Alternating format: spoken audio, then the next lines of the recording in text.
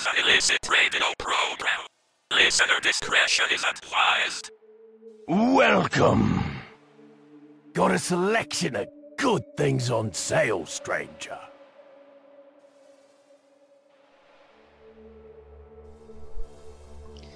Hello again, everyone, and thanks for tuning in to the internet's favorite horror chat show, The Bazaar. This is episode 17. Tonight I have with me Mitzi Szereto. She's a multi-genre fiction writer, and she's coming out with her new book, dipping those toes a little bit further into the horror world with Florida Gothic. She also has a blog, Errant Ramblings. Everything will be in the show notes. But before we go anywhere, a little bit of housekeeping as always. I mentioned last week I will be guesting on the Monster Guys podcast for their Halloween in July. Now the first episode's already gone up and we chat a little bit about scarecrows, but by the time this comes out, I think the second episode on masks will be out, so check those guys out. A link to the last episode in the show notes. That was really good crack and they're great guys to listen to, so I highly suggest you hop on over there after you listen to myself and Mitzi. Now this week's listener leaderboards, the United States takes it again with United Kingdom in close second, and then we have Spain and then Ireland. So guys in Ireland, I'm very disappointed. Maybe I just wasn't listening to my own show this week and that's why I'm not near the top. And then we have Kazakhstan, France, Poland, Pakistan, Russian Federation, Finland, Netherlands, Australia, Italy, Hungary and Mexico. So that's a nice little mix there. So thanks everyone for tuning in. Hope you enjoyed it and you haven't been scared away. I hope to see Kazakhstan again in the next episode. But without further ado, we will sit back, relax and get right into the nitty gritties of the things. So enjoy my chat with Mitzi.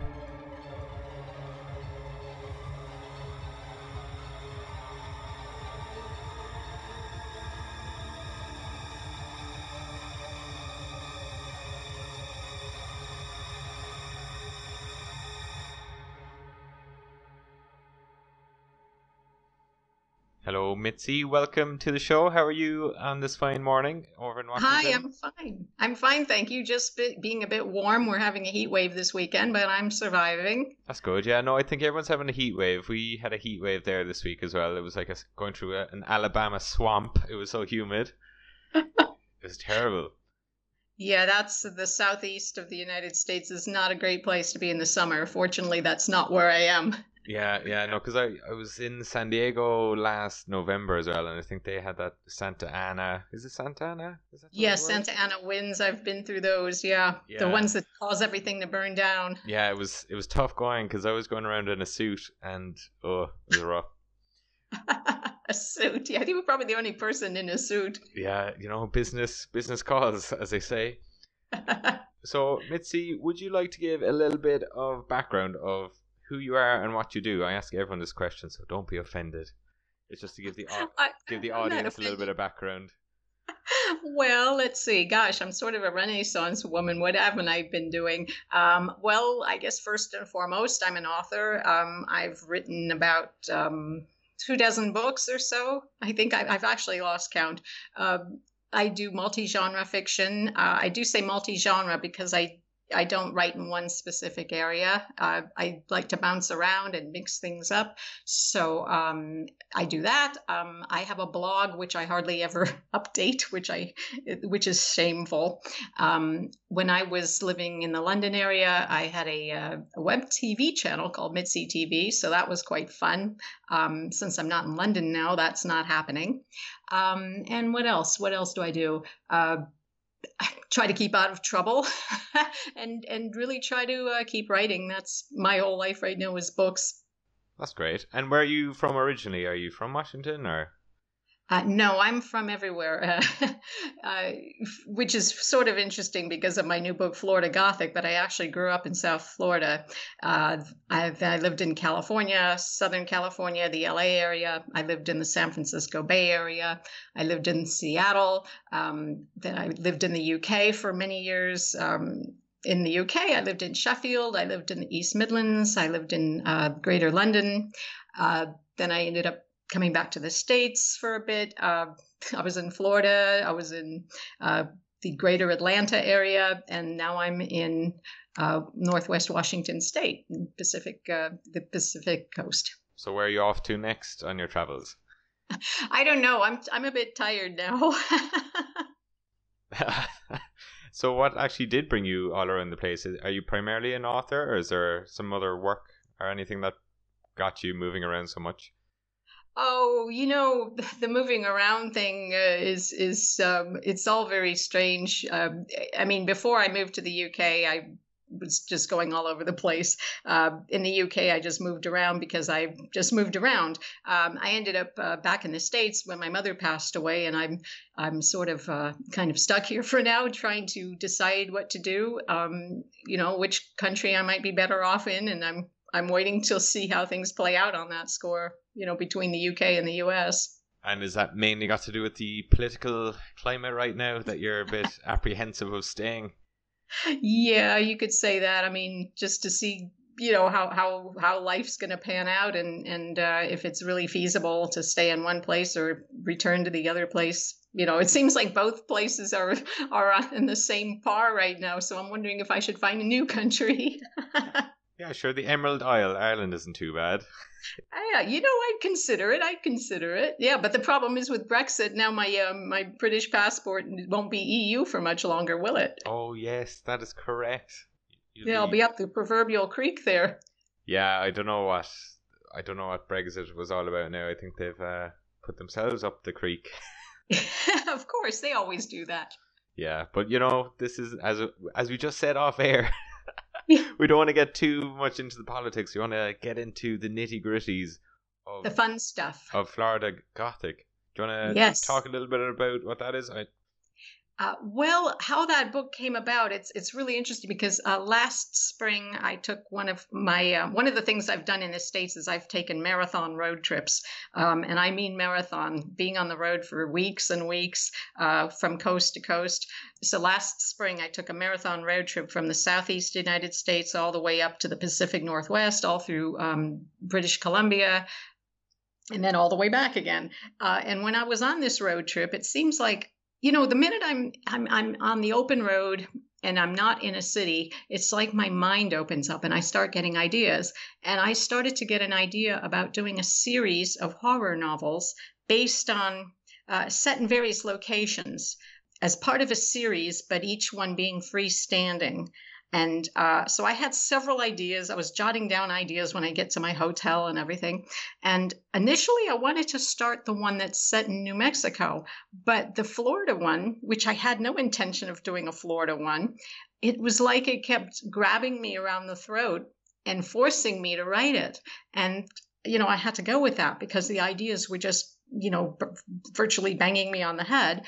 And that's when I started to write the Florida Gothic book, which is set primarily in South Florida, South Beach, Little Havana, bit of the Everglades, Naples. So that's basically where I started to get the idea for this new series. Could you give us a little taste of what might be in the book for the reader besides just the location? Sure. Well, the main character, Ernesto, is a Cuban-American gentleman who lives in Little Havana. He's retired. He's a widower. He's also lost his daughter, and he's had a lot of losses due to misfortune. And what happens is one day he's walking home from his favorite watering hole, and he's had a little too much to drink, and he makes the wrong turn. He's disoriented, and he goes through the wrong neighborhood, and he gets hit by a car, a Hummer, a big-ass Hummer. And he's not entirely dead when an alligator comes out of the canal that he's near. They do have alligators around there, and finishes him off. But the issue is Ernesto doesn't quite die. Right. He's still with us, and he's pissed off. He starts thinking about all these things that happened and about his only child, his daughter, who was killed by a drunk driver. And he decides, he needs to start doing something about it. And essentially, that's what he does. Jeez, that sounds very eventful end of life there for Ernesto. Fair play to him. Exactly. Basically, yeah, he's going around getting his revenge and basically watching himself decompose. Oh, great. And so where did you get the idea for that I when you're have on the no road? it just developed. I mean, things just come out of the blue, and Ernesto came out of the blue. Yeah, well, that sounds quite good because I know you were offering me to read the book for review, but I said it'd be easier and quicker to turn around because I'm very bad for the books, as I mentioned. Yeah. I've been given loads and loads of books, so I couldn't promise a speedy review because I know it's releasing very soon, isn't it? The 27th, is Yes. that correct? Yes.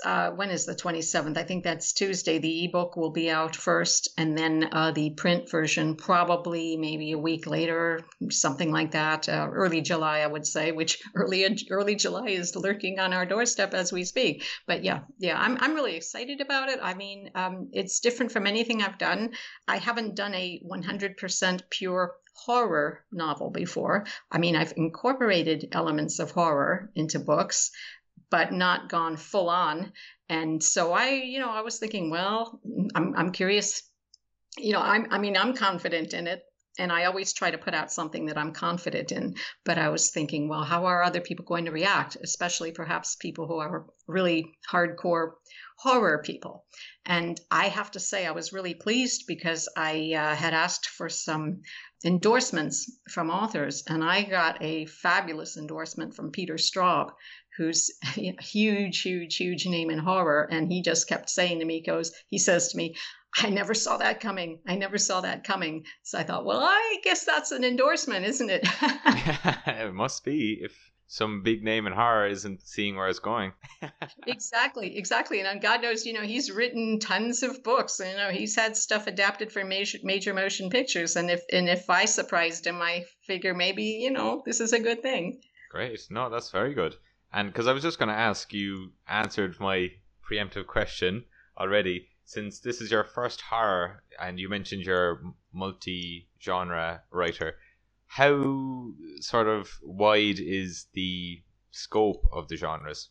Could you give us a little bit of insight into what kind of books you've written? Well, a lot of people seem to assume that I'm primarily a writer of erotic fiction. Now, yes, I have written erotic fiction and I have incorporated erotic content into books, but I think that sells me short and sells short a lot of the books that I do because they're not really that, and that's not really their audience. So, but okay, we can say for argument's sake, yes, I write erotic fiction. I write Gothic fiction. I've done some sci-fi fantasy. Parody. I do love parody. I did a Pride and Prejudice parody. It's sort of like Benny Hill meets Jane Austen, Pride and Prejudice, Hidden Lusts. I've got a cozy mystery series that I have co-written with my famous bear, Teddy Tetaloo. So most people who know me know Teddy. So that's another genre there, and that's got a lot of satire in it as well. And what else have I done? Really, it just bounces all over the place. Wherever the wind blows me. Yeah. So what would be the creative process then, seeing as you like multi-genre? Do you kind of sit down, an idea pops into your head and you try and adapt it? Or how would you go about writing a book? I don't try to adapt to anything, which might have been my downfall through life because I refuse to adapt. But no, I just I just sit down and start writing, and I see where it goes. I mean, I don't really do outlines like most people. You hear authors who say they outline everything from start to finish. That's too restrictive for me. I prefer just to, go with the flow. I might jot down some ideas and things I want to explore, or I'll get an idea for a scene, but I don't necessarily start out with one particular thing. When I started Florida Gothic, I had no idea where it was really going to go. I knew it would be horror, but it ended up having a lot of grittiness into it, which some people who had looked at the proof had mentioned that it's gritty, and I suppose it is. Really, I don't necessarily follow any type of a pattern. That's okay. That's good not to have a pattern. Sometimes you get the Well, best yeah, out of it. because I feel like I'd be bored stiff if I had to keep writing the same kind of books again and again, and I think that it would stifle me as a writer. That's a fair point, to be honest. Because a lot of people, they kind of get fed up within the genre. And then if you're reading similar stuff and you're like, oh no, someone stole my idea, at least you have the freedom to break away and just do a new genre as you please. You could even cross genres that maybe normally wouldn't be seen.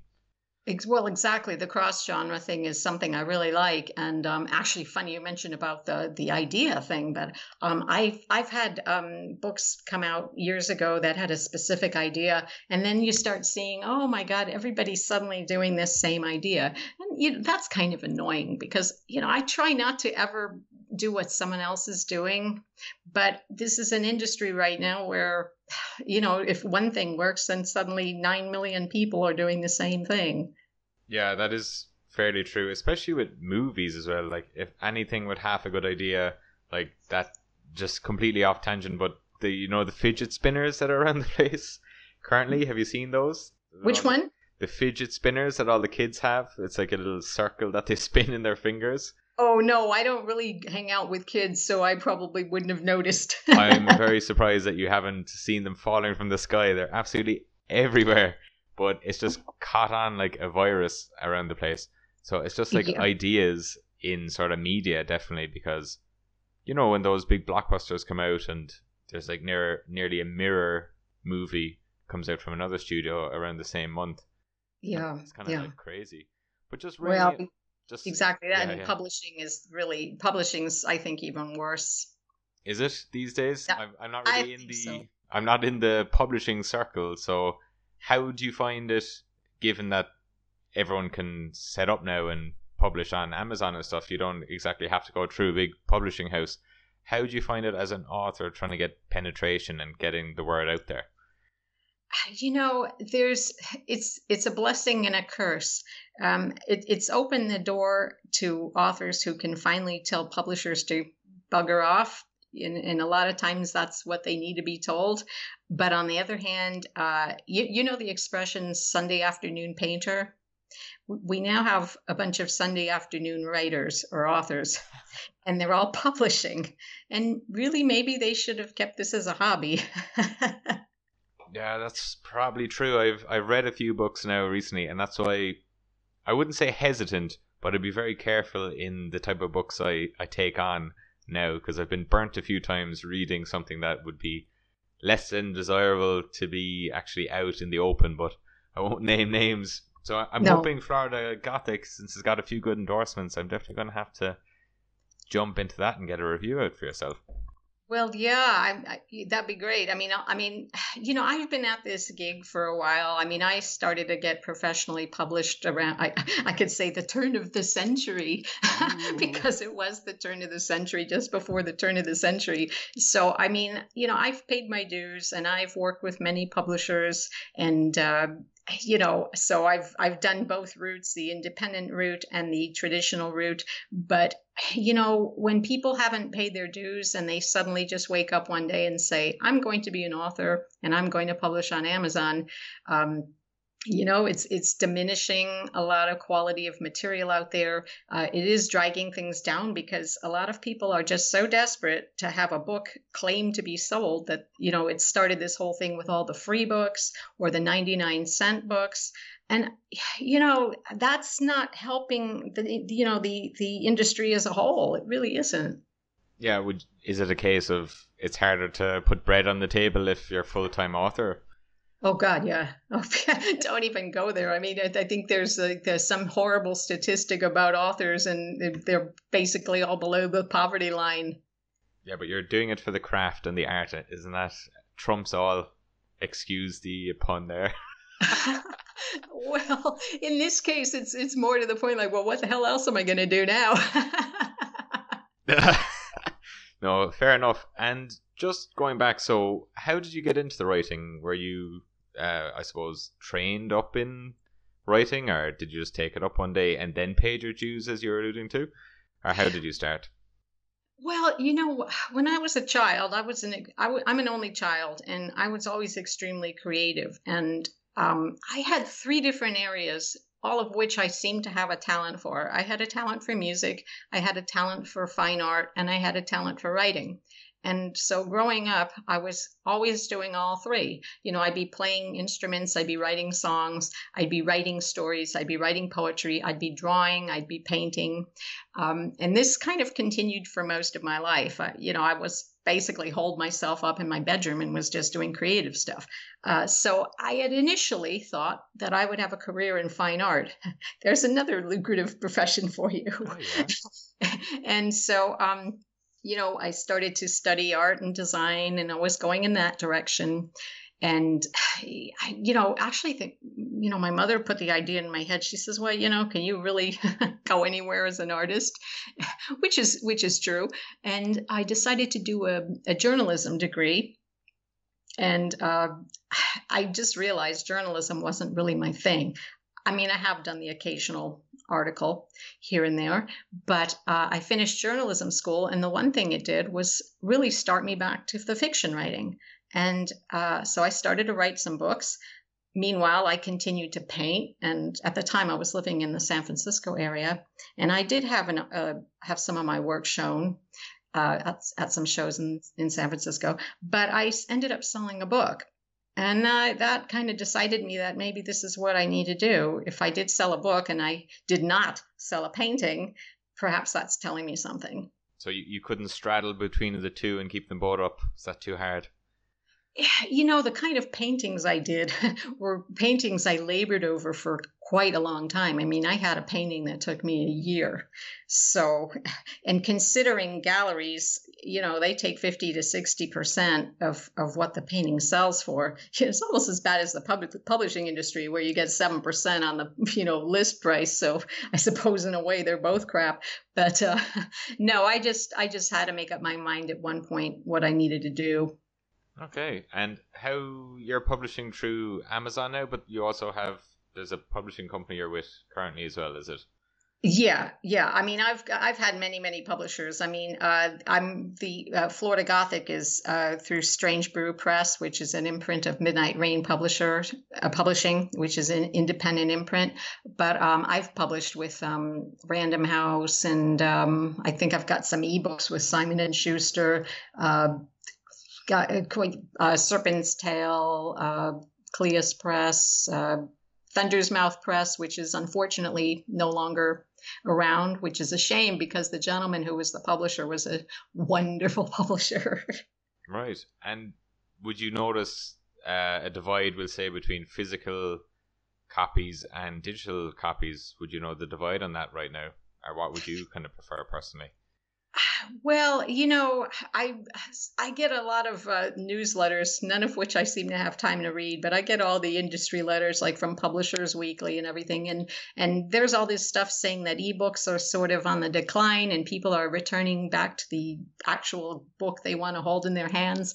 I don't really know. I mean, people naysay the digital books, they naysay the Kindle reader, but I mean, you have all your books there and you could just go anywhere you want. So I think there's room for both. And I think they're both great as long as people are reading books. I think that's the main thing. However they want to read it, however they want to do it is fine. Just buy the books. Yeah, and so what were the last 3 books that you've bought and read? So on that note. Oh dear, I'm really bad. I don't even know. I am a big user of the public library, but unfortunately I end up having to recheck things out 3 times because I can never finish because I never have time to read recently. So I can't even answer that right now. I've got a couple of digital copies sitting on my laptop that I've promised to review for some people, and I never do reviews, but it's sort of a personal favor thing. Yes, that's kind of what happened myself. I never used to touch books, but for some reason I've gotten the floods of it now, which I love reading, but between the day job and everything else, this is just a hobby for myself. So it's great to actually get to chat with people. Yeah, it's rough. I mean, I have my books next to on my nightstand, and by the time I start reading, it's after midnight, and I'm falling asleep like after 10 minutes of reading. So you can see how long it's taking me to get through a book these days. Yeah, so staying up till 12, what would be a typical day in the life of Mitzi? Well, summer is a bit weird because as I was saying to you before, these long days, I'm not getting the sleep that I should get. But I'm up till at least midnight. I used to be up till 1:32, but I'm trying to stop that because I don't want to, either not get enough sleep or oversleep. But I get up in the morning, get the social media stuff out of the way, and start working and. Stop for a while and eat dinner, and then I do a bit more work and crash with Netflix or something in the evening. I'm usually so tired in the evening, so I don't have a very exciting life. I try to get out once in a while and have a nice day out if the weather's good, go somewhere interesting. That's good, yeah. So if you haven't been reading books, what has been on Netflix for yourself? It's the last 3 films you've seen. Well, I've got into some of the foreign series, some of the foreign crime cop dramas, which I'm enjoying. I think I've probably seen all the Finnish ones, all the French ones. I think I saw a couple of the Icelandic ones. If you asked me the name of them, I wouldn't even remember anymore because I just, whatever pops up, I watch it. Yeah, and would you draw much, like where would you draw your inspiration from? Would it be from other media or does it just come from the ether? It comes from the ether, but sometimes I'll be watching something and it might trigger a thought. And it's not necessarily specific to what I'm watching, but it'll give me an oblique idea for something else. Okay. If that makes sense. Yeah, no, it does. So, being a horror podcast, what would be one of your favorite horrors or horror moments, or do you have any spooky paranormal stories from your childhood or anything like that? Well, there's a lot to say on that one. Actually, if you want to get into paranormal, I did have an experience. Not a childhood, I don't really remember anything other than the boogeyman under the bed thing. I do swear there was somebody under the bed, but I think every kid probably swears that there was someone under the bed. But I did have an experience in Seattle in the late 90s. I had been hospitalized and had some surgery, and I was recovering, but I wasn't like on any drugs or anything at the time or painkillers. It was all that was done with. But I woke up. It was probably 1 or 2 in the morning. I kind of shot up, like you're lying down and you suddenly bolt up in bed. That I remember that, and I swear my grandmother was in my face looking at me, and then I saw her face fading away from me, and I was wide awake.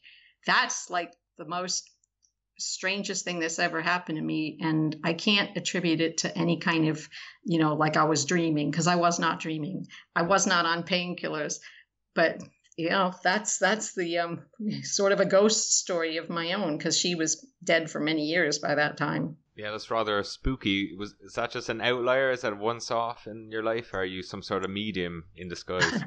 No, I don't want to be a medium. No, no, that was a one-off. It was a one-off, and I don't know how that came about. Perhaps she was checking up on me. I don't know. Yeah, who knows? Well, maybe she inspired you subconsciously to go into horror at some stage. You never know. No, actually not. When I was a kid, I loved horror. Yeah, what would be some of the highlights from your childhood?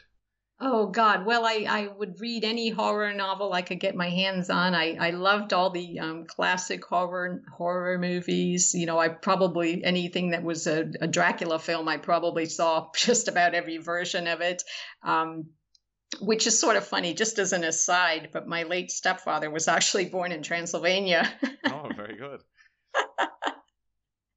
I don't know if that had anything to do with things, but no, I just really enjoyed horror as a child. So I suppose that I'm surprised it's taken me this long to focus on it as an author. I should have probably have done this years ago.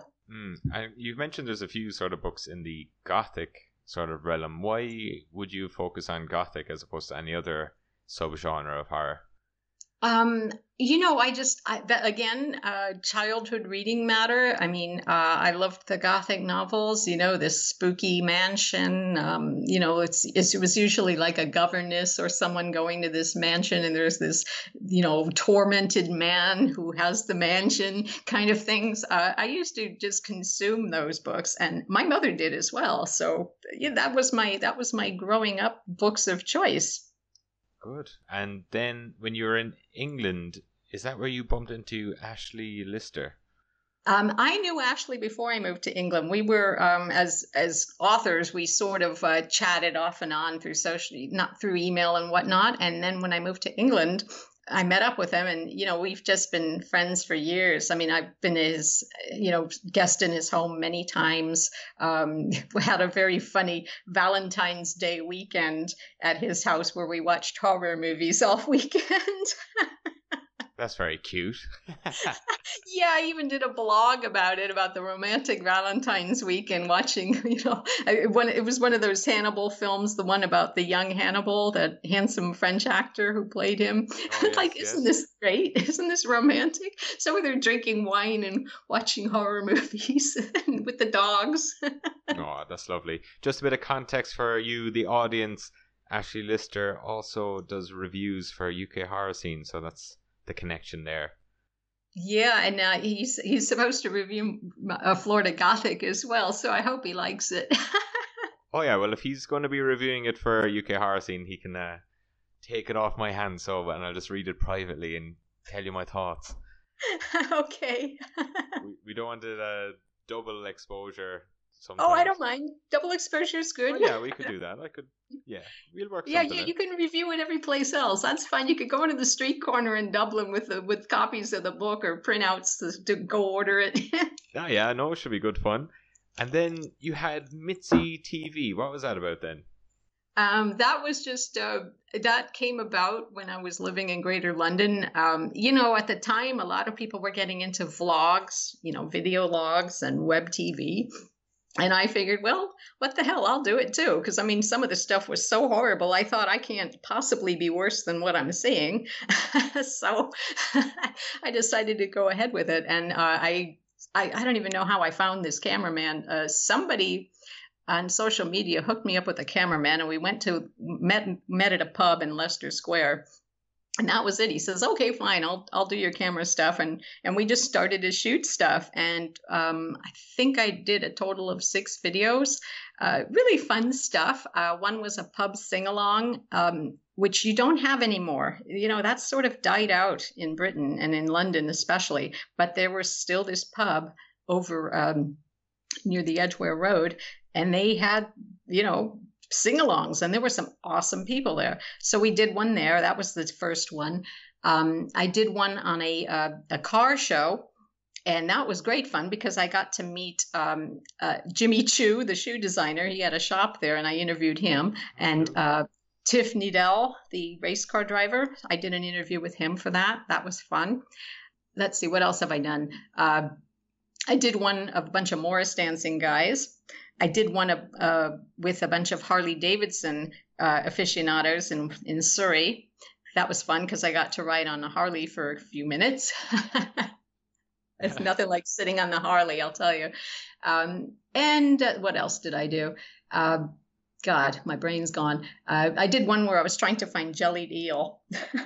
That's kind of famous because I still get people telling me they never forgot my expression, eating the jellied eel.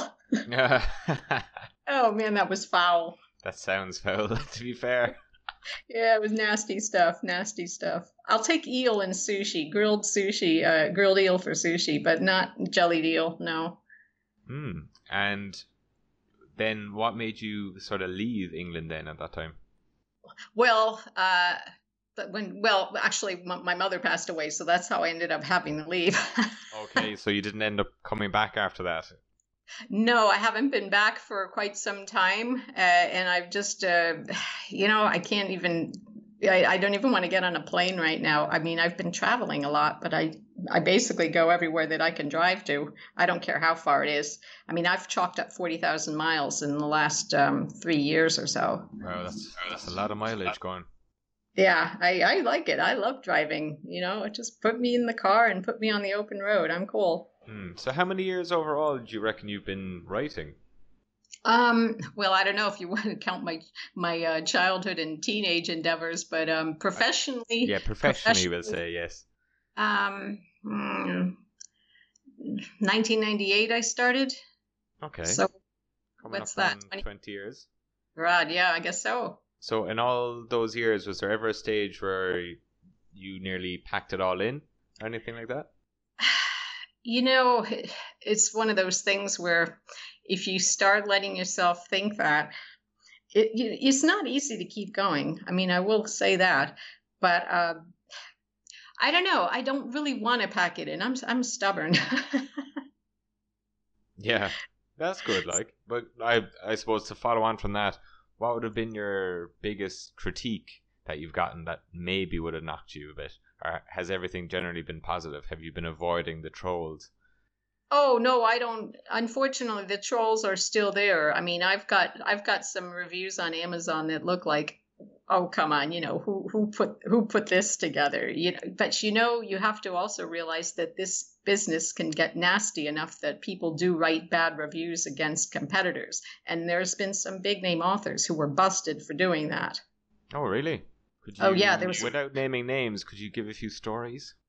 Well, I wish I could remember the guy's name, but it was actually headline news in the UK. He was a respected British author, and apparently he set up sock puppets to write bad reviews of competing books, and he got busted for it. But despite the publicity, I think he's still writing.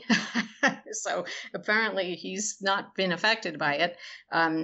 So that was one. I wish I could remember his name, but I think if you Google, you'll probably find the articles. And there's been others. There's been others as well. And then there's those that we probably don't know who's behind them. But unfortunately, that's just the way it is.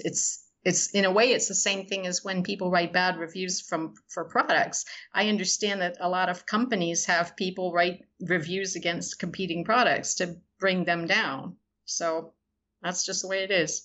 Yeah, like I mean, a lot of things now. I think is Amazon. Did they bring in that you have to be like a verified consumer? Like you can't just review unless you bought it. Supposedly, but I don't know if that's really fielded the bad reviews because somebody may have bought it anyways. Same thing with some of these book reviewers. Yeah, does that go back to the 99 cents or free book problem? Do you think? Yeah, well, the problem is I don't understand what's happened to our culture, but civility seems to be gone. If you don't like a book or you don't like a film or whatever, fine, you don't like it. But it's like who are these people that have so much time to write such scathing negative reviews? I mean, why the nastiness? And there seems to be a lot of nastiness out there right now. Well, it's because no one else is listening. It's this sort of online tribalism that's appeared in the last couple of years, which is rampant, as you can see with the Trump administration and all those followers and disinformation and everything happening online. It's crazy. Yeah, it's just negativity and mean spiritedness. And I mean, I've read things that I don't like. I'm not going to spend my valuable time tearing it down online. I mean, maybe somebody else might like it. Maybe it wasn't to my taste. Or if the book is just bad, the book is just bad. But I'm still not going to waste my time, going on and on and on about it. But it's as if they just want to tear you down. Perhaps it's one of those things that these people don't have the talent to do it themselves or the skills, so they're jealous and they hate the fact that someone else does. Well, I think it's kind of a case of like there's a lot. It's easier now to get exposure, but then the people giving out are like the vocal minority, and they can take away from the 1,000 people that silently enjoyed it. Like you're less likely to leave a good review if you've enjoyed it, but usually people lash out. You'd always see with like restaurants and stuff when you see reviews and someone will say, to put it nicely, got food poisoning, and they go on the Facebook page and start ranting or whatever.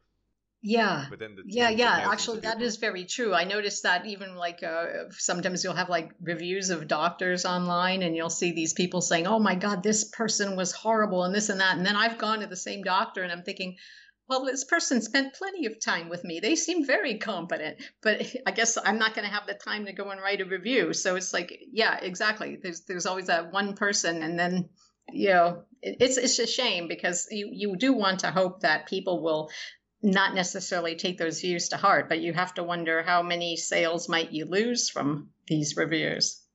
But on that sort of topic, is there any book that you'd recommend to people? Oh my gosh. There's just books that I've read that are my all-time favorites. I mean, when I was lecturing in creative writing, I always gave a book list to people and told my students, read these books because they're just you'll see something from these books. So, I mean, I'm not going to necessarily mention something recent, but books that I feel are really worth reading. Lolita by Vladimir Nabokov is an awesome book. The Color Purple by Alice Walker. The God of Small Things by Arundhati Roy. Hang on. Gosh, I'm trying to think now. I didn't have all my list here. The Jungle by Upton Sinclair. American Tragedy by Theodore Dreiser. I mean, these are all books that have been written. Some are more recent, some are classic. Those are just books that are awesome to me. Bonfire of the Vanities is a fabulous book as well. They did a film of it, which was sort of a so-so film, but it's just a great, great book. I mean, I love books that sort of show society for what it is, and you don't get to see a lot of that, especially in the United States. So at home, would you have a big library, or with all the moving, do books have to be left on the shelf, or how does that work for yourself? Sadly, I had to get rid of a lot of books when I came back from the UK, and I had a nice library there, and so all the high street charity shops did really well off of me. I had these wonderful hardcover books. A lot of things I got because I was a lecturer, so publishers would send me free books, which was really nice. So I really built up a great library. So I mean, I couldn't, the cost of shipping overseas is substantial. So I had to get rid of a lot of books. So right now, my library is rather sparse, and I probably still have a lot of my own author copies, which I keep schlepping around if I'm not doing an event and selling them, Yeah, well, we got a little glint there. You said you were lecturing. What did you lecture in, and where? Creative writing. And where was that? Well, I lectured for some years at the University of Derby in Derby, England. I was an associate lecturer there. I also was a guest lecturer at Roehampton University in London, and also the University of East London. I was a lecturer with lifelong learning at the University of Sheffield. Great. In Sheffield, England. And how did you get into the lecturing? Is that part of the reason when you went over to England, or have you always been an educator? No, I never did anything. And it's as if when I moved to England, the opportunities were just falling into my lap, which is one of the things that's really making me seriously consider, moving everything back again and going back.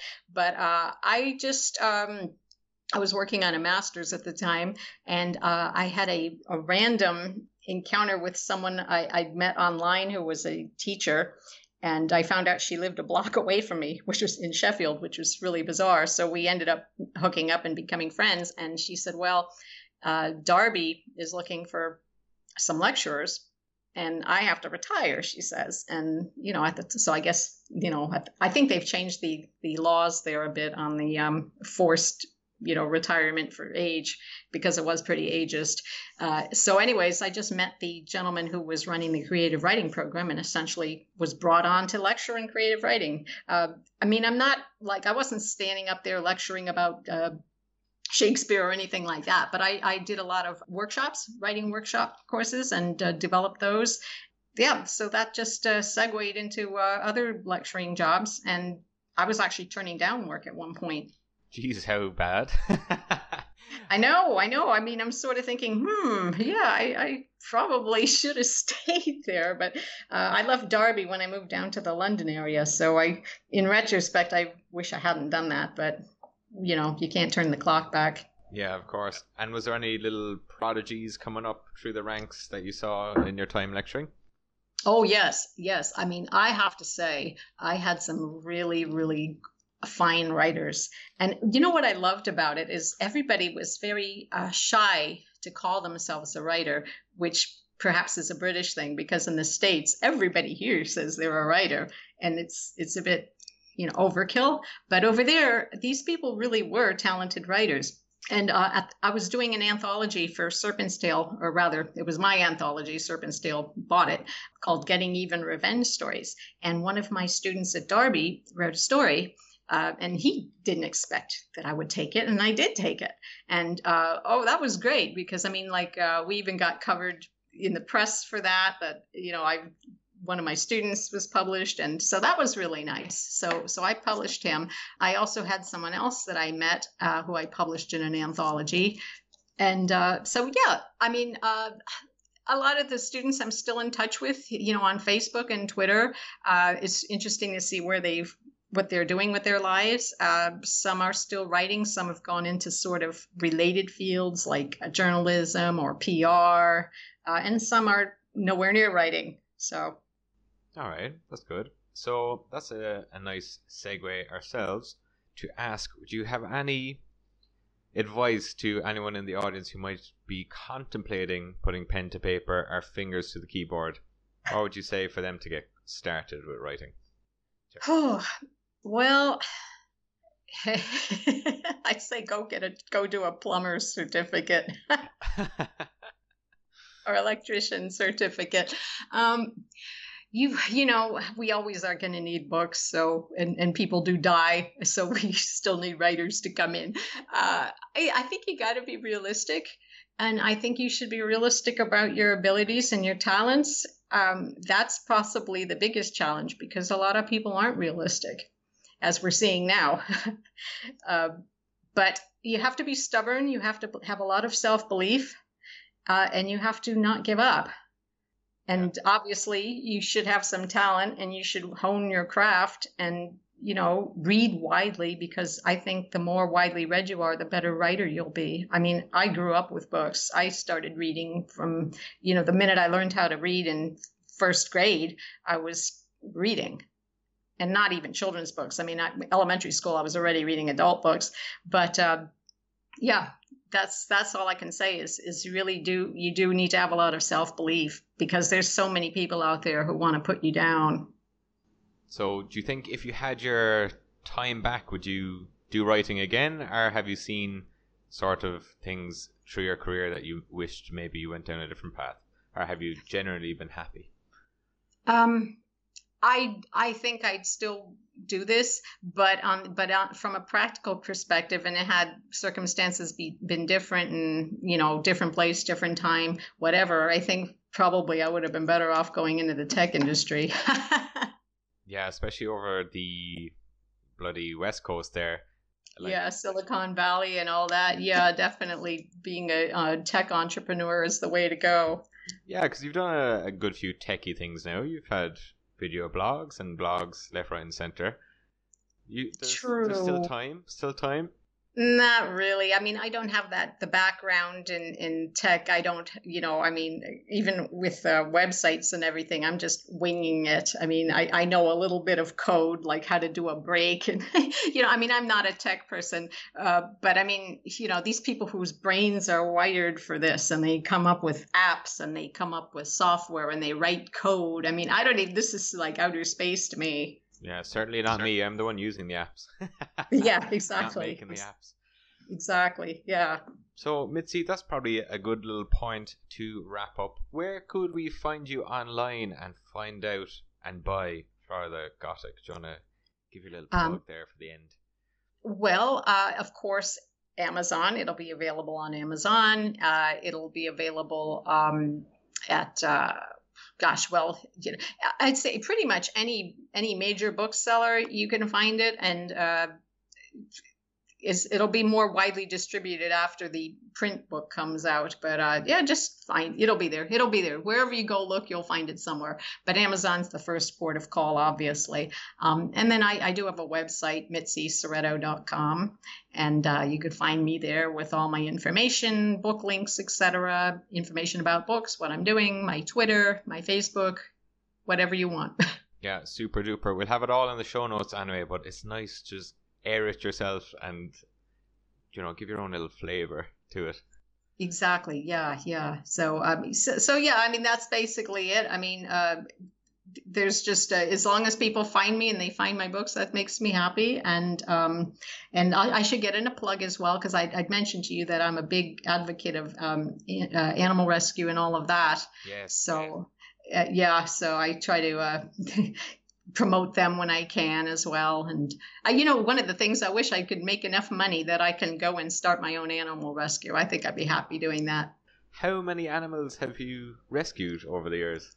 Well, I haven't actually rescued any, but what I do is I volunteer when I can. I donate when I can. I do a lot of cross-posting. I got involved with someone. When I was living in England, I had a 2 a.m. conversation with a lady in Baltimore, Maryland, who was an animal rescuer, and we came up with a site, a Charlie to the Rescue site, where we would do cross-posting. So I got involved with that.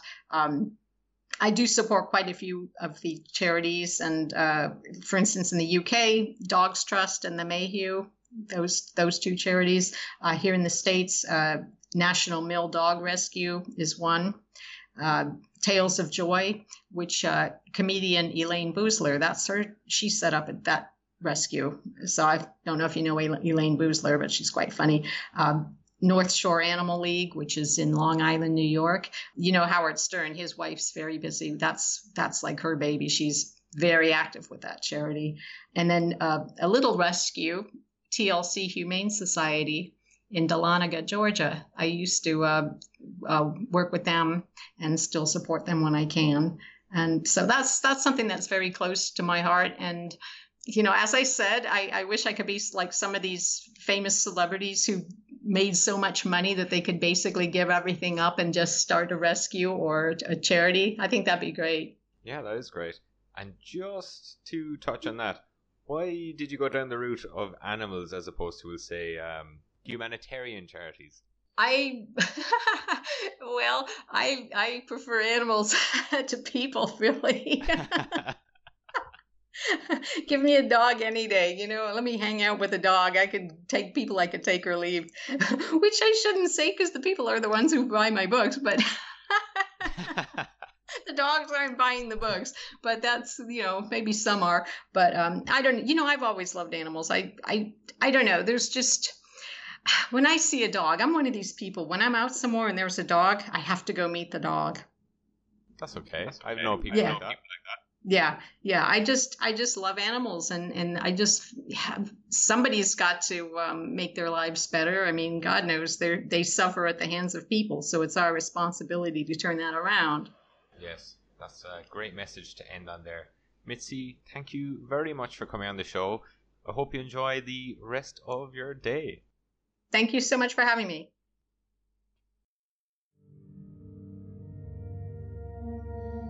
Hello everyone, welcome to the end of the show. That was my chat with Mitzi. I hope you enjoyed it. If you made it this far, there will be links in the show notes for everything for the new book, Florida Gothic, which should be on virtual shelves by the time this airs. And for me, you can find me as always on Twitter at The Fear Merchant. Chime in with using hashtag TheBizarreCast, and for everything else, there's thefearmerchant.com. Leave those reviews, keep on listening, share the love, and until next time, be good and be safe. Come back anytime.